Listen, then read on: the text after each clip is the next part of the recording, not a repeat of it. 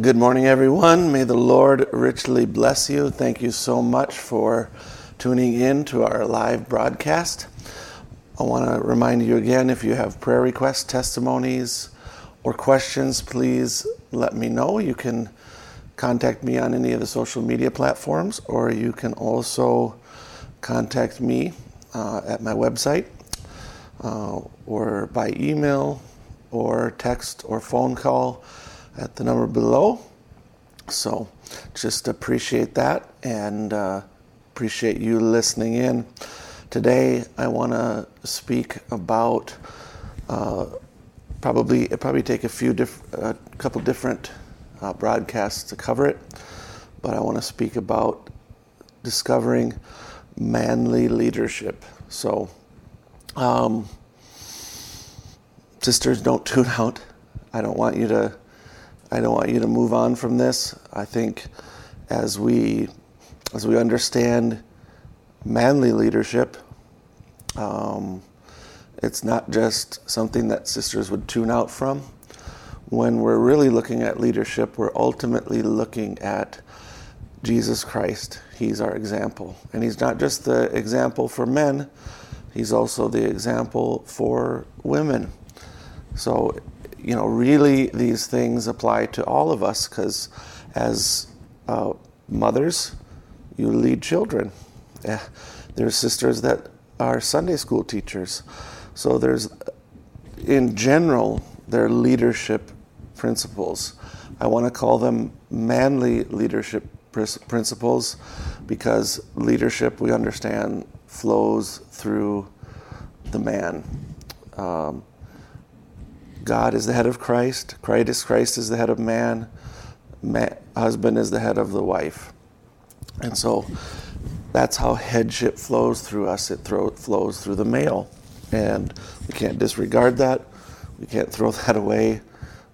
This society would love to do that, because we're living in a post-Christian society. But the fact is, this is Scripture. There is a true and genuine manly leadership, and that's offensive to this age. They look at the old scriptural Christian ways, and they call them toxic masculinity, and they call it as part of the patriarchy. Now, I want you to notice during the time that we're living in,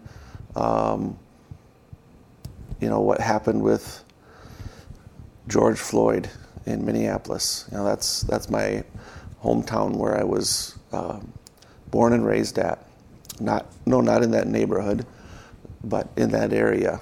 And so this really hits home, and it's just absolutely disgusting and despicable what that police officer did to Mr. Floyd, and it's terrible. And if it doesn't show really today what the importance of manly leadership is, scriptural leadership is, I don't know what does, because you have a situation where it's so complex and every side has such treasured and held opinions about this, and it takes someone to stand up and say, this is wrong. No one should be treated that way. Black people shouldn't be treated differently because of the color of their skin. And this is a whole history and system of racism that's built into our society, that we're literally born into, and that we in America, and we almost can't get around it. The only way to get around it is with Christ in your heart, loving everyone the same, not being ignorant of the difficulties and plights of others. If you look around the world, racism is a problem everywhere. In the Middle East, different ethnic groups despise each other. Iranians hate Arabs. Arabs hate Iranians. If you go to Africa, one tribe hates the other. Us looking at the outside, we say they're all black. But to them, it's a different tribe, and they hate each other. And we go into Asia, this is the same thing. And what is the problem? The problem is that there is sin in all of our hearts. And there's racism and multitude other things in our hearts. But racism is in our hearts. That it's something that when we're born again, we have power to overcome. We can't let it overcome us. We have to overcome it. But the world is crying out for manly leadership now. There's riots going on in the streets. There's people's businesses being burned down, black people's businesses being destroyed, black neighborhoods where old people live and they can't get their groceries. They can't get their medication because why? Everything's burnt down. And so these things require wisdom, godly leadership. And what a lack there is today, all the way from the governor's house up to the White House. Such a lack of genuine leadership. It's appalling. Anyways, I got completely off the subject. But so God created man to be a leader, created him to be the head of his home, and this is his plan and his purpose. There definitely is a form of toxic masculinity. It seeks to use violence and power to manipulate and gain control, sexual conquests, power over women. That is completely unscriptural. You know, we have this thing where men are whistling at sexy dressed women coming down the streets. They're seeking to fill sexual desires outside of marriage, whether it's be with other women or with other men. There's pornography, such an unbelievable pornography problem that people deal with. And what is it? It's turning a woman into an object. And it's sin. It's sin. And it's disgusting. God hates it. He says if you even look at a woman to lust after her in your heart, you've committed adultery with her already. So a woman is not a slave. She's not an object.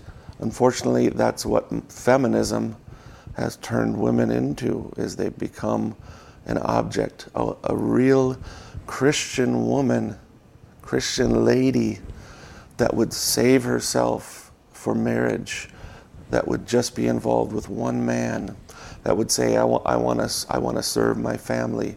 I want to take care of my family. I want to take care of my husband, is considered a crazy woman.